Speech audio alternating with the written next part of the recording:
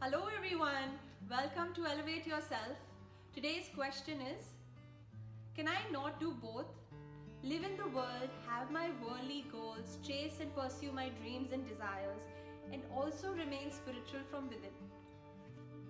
No spiritual text, religion or sect says that you cannot do both.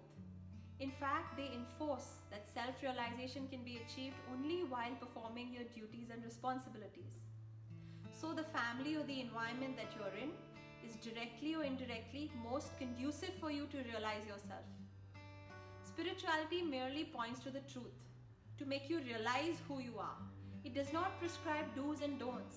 It encourages you to use your discretion. Having said this, know that you cannot sit on two seats at the same time. If you're seated up, you cannot sit down. If you're seated down, obviously you're not sitting up. I'm referring to body consciousness and soul consciousness. Body consciousness drags you down. You have a thick sense of ego, you see the world as a world of shortage or lack or excess, you have greed or insecurity, harbor judgment and criticism. If you're in the thick fog of body consciousness, without integrating or trying to uplift yourself to soul consciousness, the two cannot coexist. It's like trying to take 2 steps forward and 2 steps backward. By the end of your life, you will be nowhere.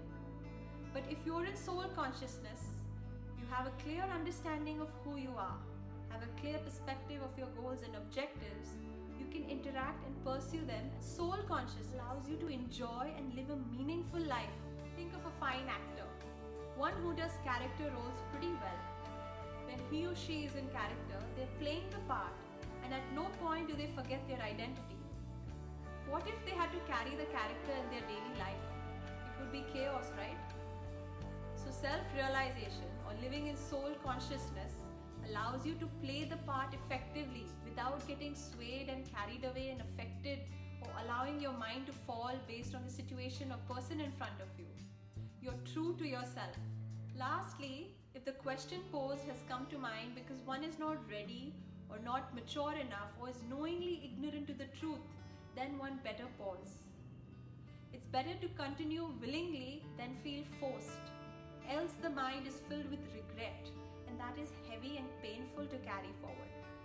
Also, you cannot wake someone up who's pretending to be asleep. Life is such, it is a circle. After you're done with your dreams and desires and distractions, you'll come right back here, because this is the ultimate goal.